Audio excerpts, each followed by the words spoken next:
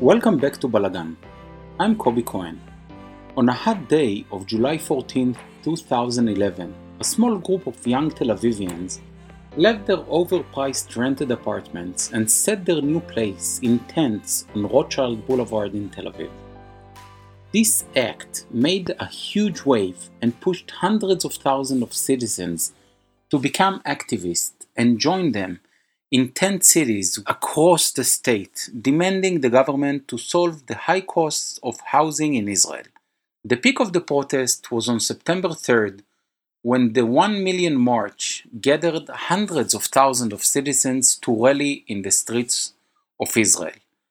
I am honored to have joined by Shir Nosatsky, a social activist and founder and CEO of Have You Seen the Horizon Recently, who was one of the leaders of the largest protest ever seen in Israel, to tell us more. So Shir, welcome to Balagan. Great to be here. It's great to have you here. Tell us how it all started. Well, it actually didn't start on July 14. July 14 was the day where we put the first tent in Rothschild Boulevard. It's also the Bastille Day for July 14, but it was just a coincidence. It started 5 days earlier when we, a group of 7 people, have met for the first time. It all started with 25-year-old Daphne Leaf. She got thrown from her apartment. She lived in a rented apartment in Jaffa. And she said, enough is enough. The housing prices in Israel were rising up in the last years before. And she said, that's it. Enough is enough. I'm leaving my apartment and I'm putting a tent in the middle of the most expensive boulevard in Israel in protest on the housing prices. And she reached out to a few of her Facebook friends. Facebook was something quite new in Israel back then. And she reached out, one of the people she reached out to was my partner, my boyfriend, Regev Kontes. And she didn't know him personally. And she reached out to him. She liked what he wrote. He was writing a lot about the fact that Israel is becoming so pricey and really hard to be a young person in Israel. And coincidentally, exactly at the same week, we also lived in an apartment in rent in Tel Aviv, we got a letter from our house owner saying, you need to leave the apartment in 1 month. And just so you understand, my boyfriend have lived in this apartment for already 8 years. I lived 2 years with him. It completely felt like home. And we just got a letter saying, you need to leave. No real reason. He wanted to do something else with the apartment. And we didn't know what to do. We started looking at other apartments in Israel and we couldn't believe the prices was unbelievable. And people, maybe when they hear it in English, they wouldn't understand that in Tel Aviv, most of the apartments, I don't know even how to call it. In a really lousy shape. Thank you for that. Okay. Yeah, that will be one way to put it. So when she reached out to us, we said, our immediate response was, yeah, obviously we're in. We had no idea that this will become something big. We thought that most chances we will be just few people in the boulevard looking ridiculous in the summer of Israel. Think about it, the middle of July in the Israeli desert called Tel Aviv. And we met in our apartment. We didn't know each other. And everybody it felt like everybody had this pain that no one was talking about. And it was enthusiastic and full with spirits of change and revolution. But it's important to emphasize that when we started talking, the first group, it was only about housing prices in Tel Aviv. It was that narrow, okay? We didn't have kind of like a revolutionary vision of Israeli politics. And we were all in our 20s. And then we put the first tent in July 14th and it spread like wildfire. Yeah. It was unbelievable. By the way, I think the biggest catalyst for that was my boyfriend Regev at the same time.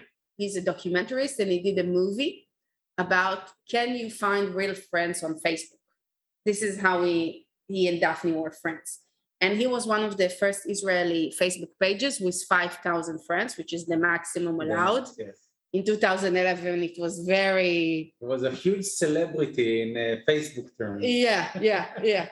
So he used this bank of people to spread the word. Right. And many of the people who first came said, we got it from Regev's Facebook. Most people had then 100, 200 friends. So I think in that sense, it was the first Facebook protest outside of Facebook. Yeah. And it serves for a model for protest, for activism in Israel ever since. But anyway, we put the first tent. It was hot. It had a humidity, but it was very exciting. And then more tents come. And our goal was to survive the first weekend. It was Thursday, and we were hoping that no one will evacuate us and that people will come and stay until Saturday evening. And then Sunday... It was like a long weekend. Yeah, in Israel, Sunday is already work day. We were saying, okay, Sunday, we're all getting back to our jobs, for our lives. And it was nice. And until Saturday evening, we were already 1,000 people there. In Rothschild Boulevard. It immediately started as a Woodstock experience. And this is something that it was a strategically decision we had. We wanted to have this message from day one saying this is a protest for the entire family. And we invited friends we had with small children, and we brought popsicles and guitars. And it was very, very important to us that the main vibe will be not intimidating, okay? It has, retrospective, it was a very strategic decision, and it has its benefits and its ups and downs, yeah. And then Sunday morning, we all woke up and we saw, the Rothschild Boulevard is very long, and we saw there that we were already past the first block, which we looked at and said, okay, something have happened. And then it started like a roller coaster. It got bigger and bigger in the sense that more and more tents come, but already tent cities across Israel have started to rise. In its top, it was over 160 tent cities across Israel. Yeah, that was thousands of people, tens of thousands actually, when we think about it. Yeah. I remember having friends in Haifa and in Jerusalem and in the south that, not only in Tel Aviv. And again, it's important to understand that because this podcast is in English, so to do that in the Israeli summer, now we are also in the summer. So every summer since then, when I'm walking in Israel, I'm saying, what we were thinking, I don't know how we survived it, because it's really, when you sit in your home with air conditioner, you're still saying, so hot and humid. Yes, but when you put that glasses on it, so it's even more impressive, okay. I think, in that sense, and to show how much it's something that was literally burning in people's body. So this is one thing that happened. At the same time, we also started to getting the outside pressure. From politicians or from policymakers, from companies? Where did the pressure came from? So it came in all kinds of ways. The backlash. It started very fast. I think from already the second week. The biggest thing was that we understood the second week that it's not a game anymore, in the sense that we understood that we have responsibility here, not only to organize that and to bring people, but that we are leading a movement. You suddenly find yourselves in your 20s, and the demand for, in Israel, in Hebrew, they ask us, I don't know if it translates well, but what do you demand? What's the bottom line? What's the bottom line? And the phrase of the protest was, the people demand social justice. Right. What is social justice? And if I mentioned that we started around the housing prices in Tel Aviv, so very fast, they came all kinds of voices to the protest saying, well, that's a very small and privileged protest. What about Kindergartens. I remember Kindergartens. that there was the models with the strollers. Yes, they came. Rallies. Yes, the mothers came and the fathers. We should say fathers, today, yeah. But they called the mothers the movement. Protest. So the parents. And then there was the cottage. Let's go with the cottage was actually before. The cottage was before. Yeah, it was like almost a year before the housing. But cottage and the food cost was part of it. And then people came and say, what about the low income society? Right? Yes, in Israel. And it got bigger and bigger. What about monopolies? And it became like a very big protest about the entire economical system, economical injustice. And when you put it in such a big statements and you don't come with a specific vision or theory or ideology like we did, so you have like all kinds of people with all kinds of agendas coming inside, sometimes even ones that contradict one another. But we, as the people who are leading it, needed to bring the answers on what do we want, what do we ask for. And in many ways, we had no idea. And many used this to attack the leadership. Yeah, and to attack the entire protest. That it was so attempts of delegitimizing the protest and coloring it as something more political, because it was, eventually when you're talking about social justice, people automatically put it as a left-wing issue, which shouldn't be like that, because when you're talking about justice, it's for everybody. It doesn't say where your political agenda is. You're talking about the Haredim as well, the ultra-Orthodox, and about the Israeli Arabs. They all had the same problems and shared the same distress that you shared, maybe not as Tel Aviv in comparison to Bnei Brak, but they also were under the burden of the economic struggle in Israel.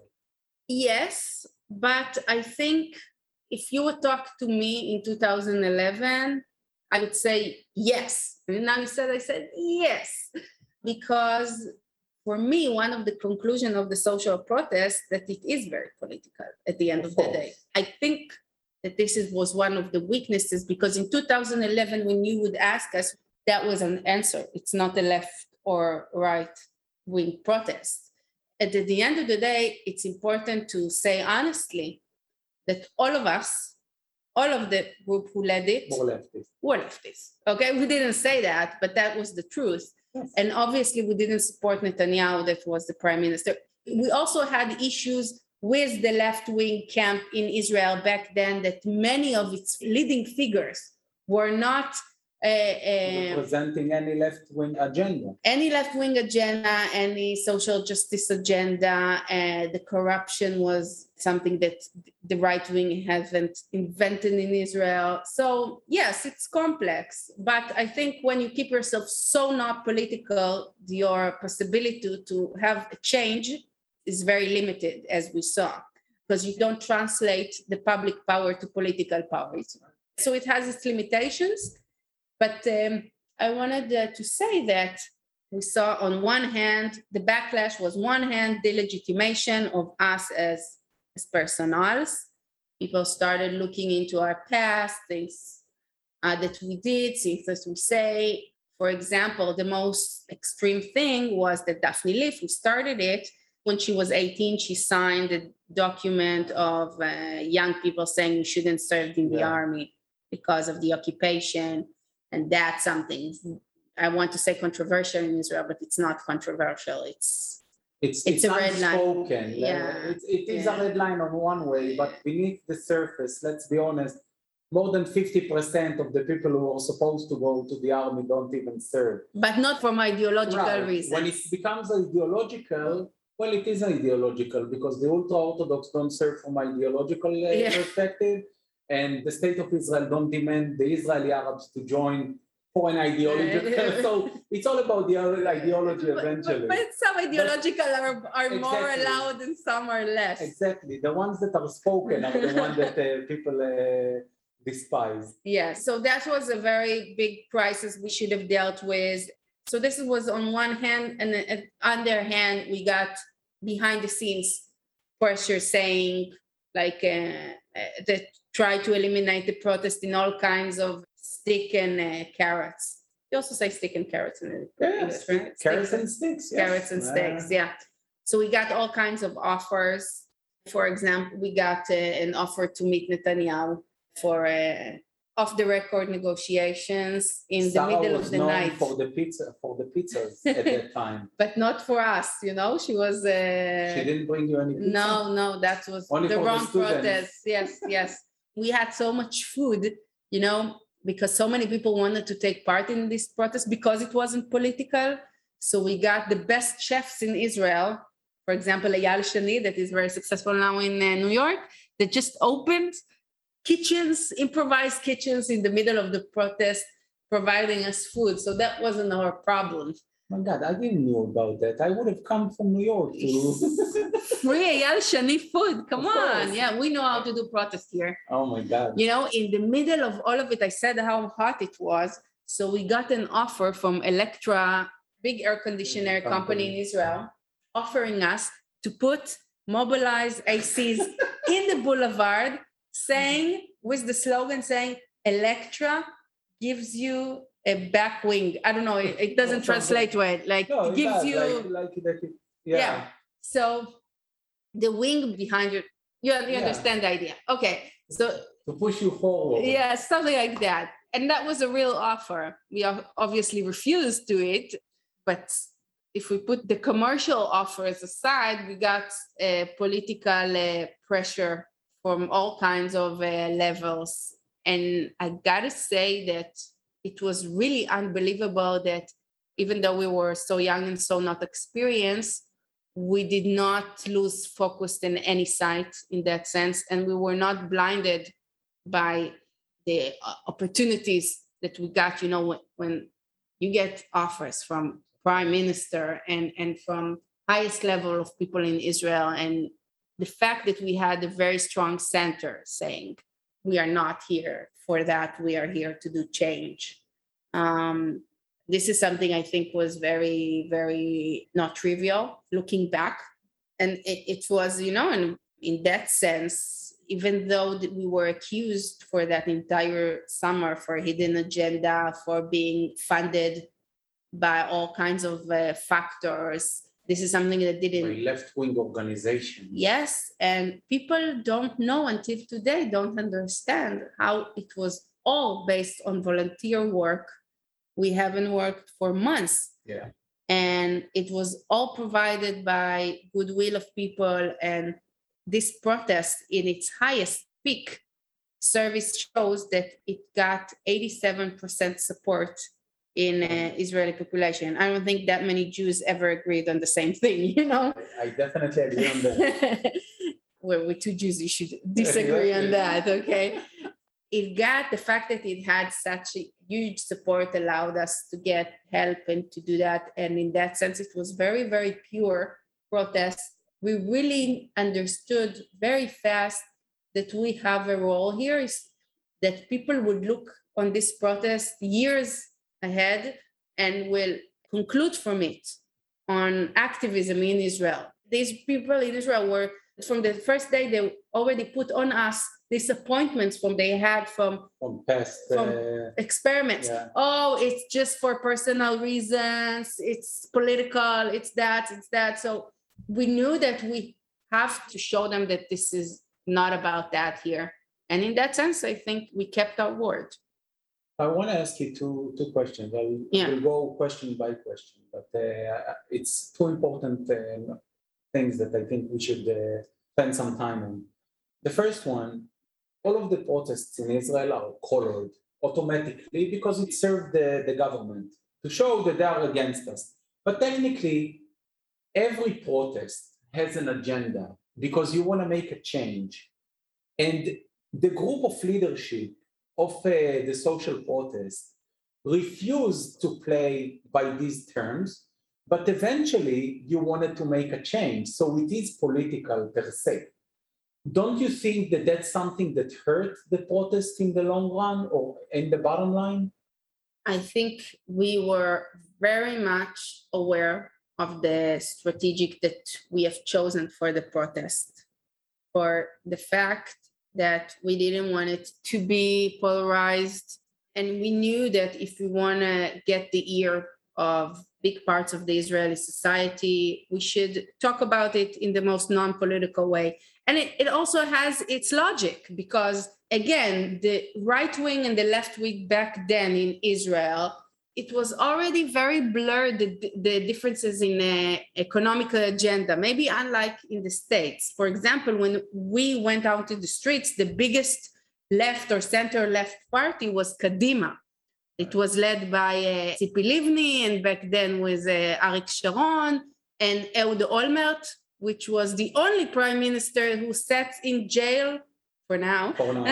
On corruption. Right. And if you would look at the economical agenda of most MKs of Kadima, which was, again, our big party. I would argue, by the way, I would call it Likud Bet, but that's for a different discussion. Yes, but eventually they had a right-wing economic agenda. Yes, but since in Israeli politics, the first division was for 70 years is security, and it's on the Palestinian issue. In that sense, that was considered a center-left party of the camp. Most people who define themselves center-left have voted for this party. It was, I don't remember, 27, 29 mandates, the biggest party in Israel. And as you mentioned, they had a right-wing economical agenda. So in that sense, it wasn't a left-wing classical protest. And even if you see in the years after that, it shifted the entire political system. For example, one of the biggest parties who said, I'm here to resolve the housing crisis came from the right wing, which was Moshe Kahlon, who had social aspects in him. Obviously, not all, but in Israel, the division between right wing and left wing is less on the economical issue. And in that sense, we were right to say that this is not a protest of the left wing. Having said that, the fact that when we went out in the street, Benjamin Netanyahu was the prime minister for already 2 years. And since then, he was the prime minister for another 10 years.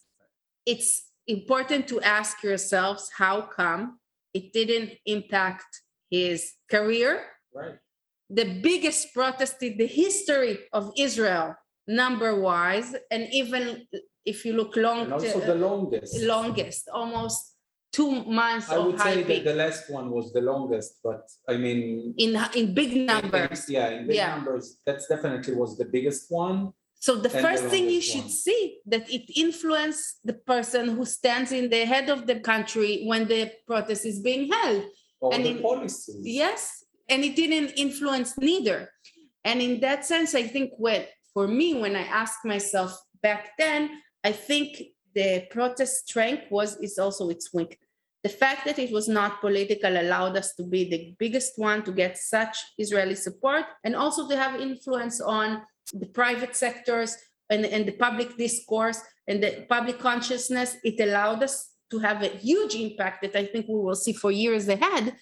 But political-wise, it was very, very weak because it could have translated to so many ways. And I think, looking back, I think from day one, we should have said, this is a political protest. We should have paid the price and we should have said, Netanyahu should go home. That's an interesting saying. I remember that as a left-winger, it used to really discourage me when you were, not taking a stand, regardless of Netanyahu, because I see the policy as a policy, and this fear of young people being scared of being tagged. Yeah. And it's really interesting to hear it from you, in the 10 years perspective. So I want to touch another. But it's important to me to emphasize that I represent here my personal opinion. Right. And I can tell you that, in the 10 years anniversary we just had, so many of the people that was with me from the group don't feel like that. Right, and some of them actually took steps, went into the political fields and built a career on, from the... And then ruined it. You can say that also. Fact. But I want to touch base about something else. Yeah. We mentioned the ultra-Orthodox, the Haredim, and we mentioned the Israeli Arabs. And I will bring another sector to the conversation because at one point, now Prime Minister of Israel, Naftali Bennett, who was at that time the CEO of Moetzet Yesha, it was the council of the settlers movement, came to Rothschild Boulevard and started a conversation. Those three sectors didn't really join, this protest. Was there any attempt to communicate with them, to expand the protest into these sectors, or it remained only in the, as we'll call this, cities' boundaries? I wouldn't put all three sectors together because I think, you gave Bennett as a great example. I would put this settlers movement apart from those two because they are wealthier. That's one reason, but it's important to say that most settlers who live in the settlements today are not ideological settlers. They are there for economical reasons because this is the only welfare country that had left in Israel are behind the Green Line. And in that sense, one of the things that we resented the social protests is the fact that what used to be the economical ideology inside of Israel has become the one outside of Israel, and the right wing in Israel promoted inside the Green Line a very neoliberal economical approach, but cynically used the welfare policy outside the Green Line to get people that are not right-wing ideological, to get them there and to make a situation on ground that will not allow for a two-state solution, okay? So in that sense, Naftali Bennett was very, very cynical coming for the boulevard, and we understood that. Even though we were not politically sharp or experienced, that was so obvious that even we understood that. So we did not have any kind of communication or legitimation for his attempt to try to use the protest energy to promote his agenda. So I would put it all aside. We even had small crises that we had a very successful TV show in Israel that booked us for a big interview on the Israeli prime time. It was Lior Schlein, the partner of the new minister, Merav Michaeli. Transportation. And we said yes, and then we understood that it's in Ariel, which is inside the settlements, but it's inside the block. So we had this big question, do we do that or we don't do that? And we find some kind of compromise. But since we were lefties, it was an issue. Now, if I put the Arab society and the Haredic society, and I would put a third one, which is not the settler movement, but it's the very low income parts of Israel. So that's the periphery. Yes, the economical periphery. Right. Because periphery was, again, 160 cities. Right. You had it even everywhere. In Dimona. And But when we looked in that sense, those three sectors had a bit different problems than we did and were very skeptical, looked very suspiciously on the protest. And I understood that we didn't look like them and we didn't come from the same background. So all those three groups. And we had attempts with all three groups to try to get them on board, understanding they're part of the Israeli story. But we were lacking two things. We were lacking the tools for it. Again, we were just young people with no budgets, no organizations, nothing, trying, to have the responsibility of main leadership campaign. It wasn't realistic. And we also didn't have the knowledge or the background on all three societies. So there were attempts, I think heroic ones, and it has some kinds of small successes that were very inspiring. For example, there was in Meron Mountain, one of the 160 tent cities, where in Meron Mountain, it was tent city that was initiated by Israeli Arabs, citizens of Israel, and Haredic Orthodox together. That's amazing. That's the first time that I hear about it. It was a very amazing story. Again, it was in very small numbers and it didn't represent big trends, but it was things that happened that were small new successes and bridges that only something so strong as the protest could have created. And also we had tent city in Baka El Garbia, which is an Arab village, and in Bnei Brak, and they were, but it was something very small that have started. And I can't say that it was completely inclusive for all of those societies, but I do think if you look at the trends in Israel ever since, I think it impacts. It has the first bridges between the societies. That's amazing to hear. I mean, it's the first time that I heard about Mount Meron, and I really think that it's the first step. Yeah. So I want to ask you, because you were talking about impact, and we are almost out of time. So I really want to ask you, what do you see was the impact of the social protest? I mean, in the long term, when we're talking now 10 years later, Tel Aviv was just ranked as the third most expensive city in the world, after I think Hong Kong and Basel or something like that. And prices are going up in Israel. I mean, it shows everywhere. I mean, when you go to the supermarket, you can experience that. So what was the impact of the social protest? And what do you think still needs to be fixed? So successes-wise, if you look at policy, most of it was a failure. The biggest success policy-wise was a free kindergarten from age 3, which I can tell you as a new mom is very, very dramatic. Yeah, it's 4,000 shekels less per month for small families, for each kid. So it's dramatic, but it's for a specific sector and specific period of time. And all other attempts, most of it was a failure. Some policy against monopoly was a success. Rules that passed, first rent control law that passed, that we were very much involved in. But it wasn't something. Passed, but now it's stuck, right? Again, because it's policy. It's complex. It's bureaucracy. You can never look at something as a complete, clear success. But again, all of those things. At the end of the day, if you look at policy, it is not even close to match the size of the protest and the expectations that were around it.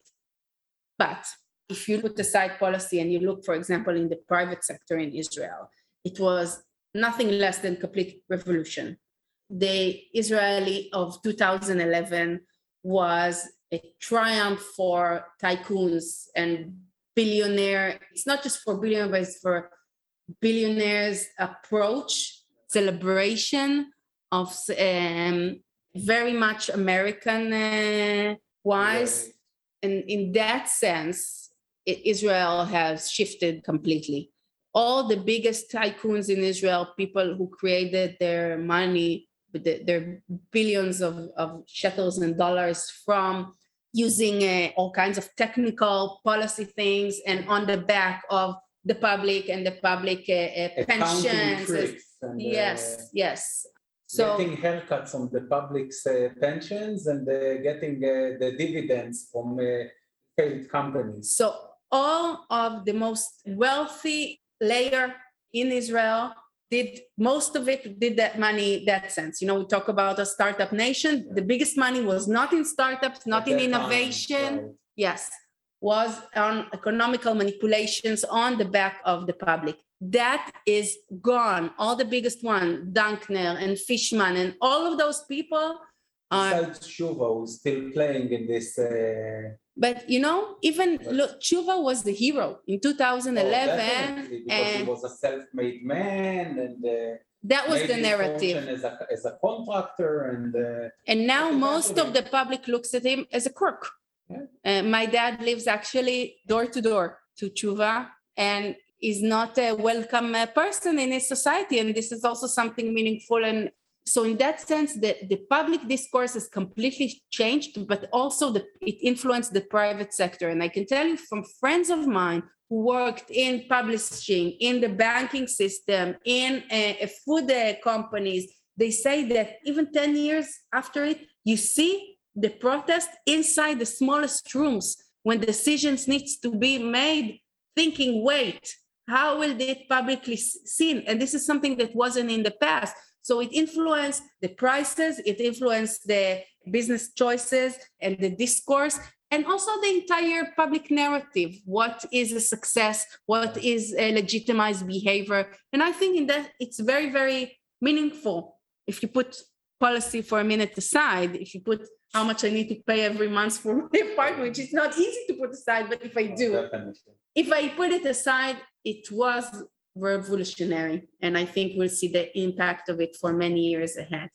The limitation it had on policies were A, because we were not political enough, B, the fact that in Israel, no matter how much the economical issue is important to people, it's not why they vote at the end of the day. And if we will not deal with the pink elephant in the room, or you should call it the red-green elephant, the Palestinian elephant, so you will not be able to give an holistic change, because at the end of the day, you can do whatever you want, but Netanyahu will say, Iran, Palestinians. And it's not just him, if to be honest. I mean, most politicians will find something to scare the public with. He was just mastering it. Yeah. But you always have, I mean, that's one of the biggest, I would say, challenges of the state of Israel, to stop looking, I would say, in a matter of scarcity around the Palestinian issue, and start looking at other aspects that have more influence on their day-to-day life, which is what you try to emphasize in the social protest. You know that one of the most incredible things that happened, that the protests, I said that we had more than 160 tents inside of Israel, but we also had 10 cities outside of the Green Line. Okay. Not in Jewish settlements. There was actually Palestinian cities. No there way. There was the one I remember, I don't remember which, maybe Ramallah, I'm not sure where, but it was like some kind of a taxi drivers protest. Weird things happened in the summer of 2011.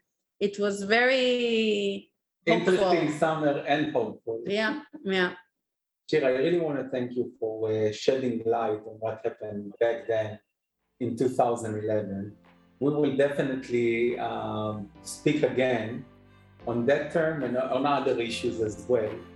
So I really want to thank you for joining us today and enlightening us. Thank you for inviting me. And I want to thank my audience again for being a part of Balagan. Thank you. I hope you enjoyed today's episode and wanted to thank you for joining me.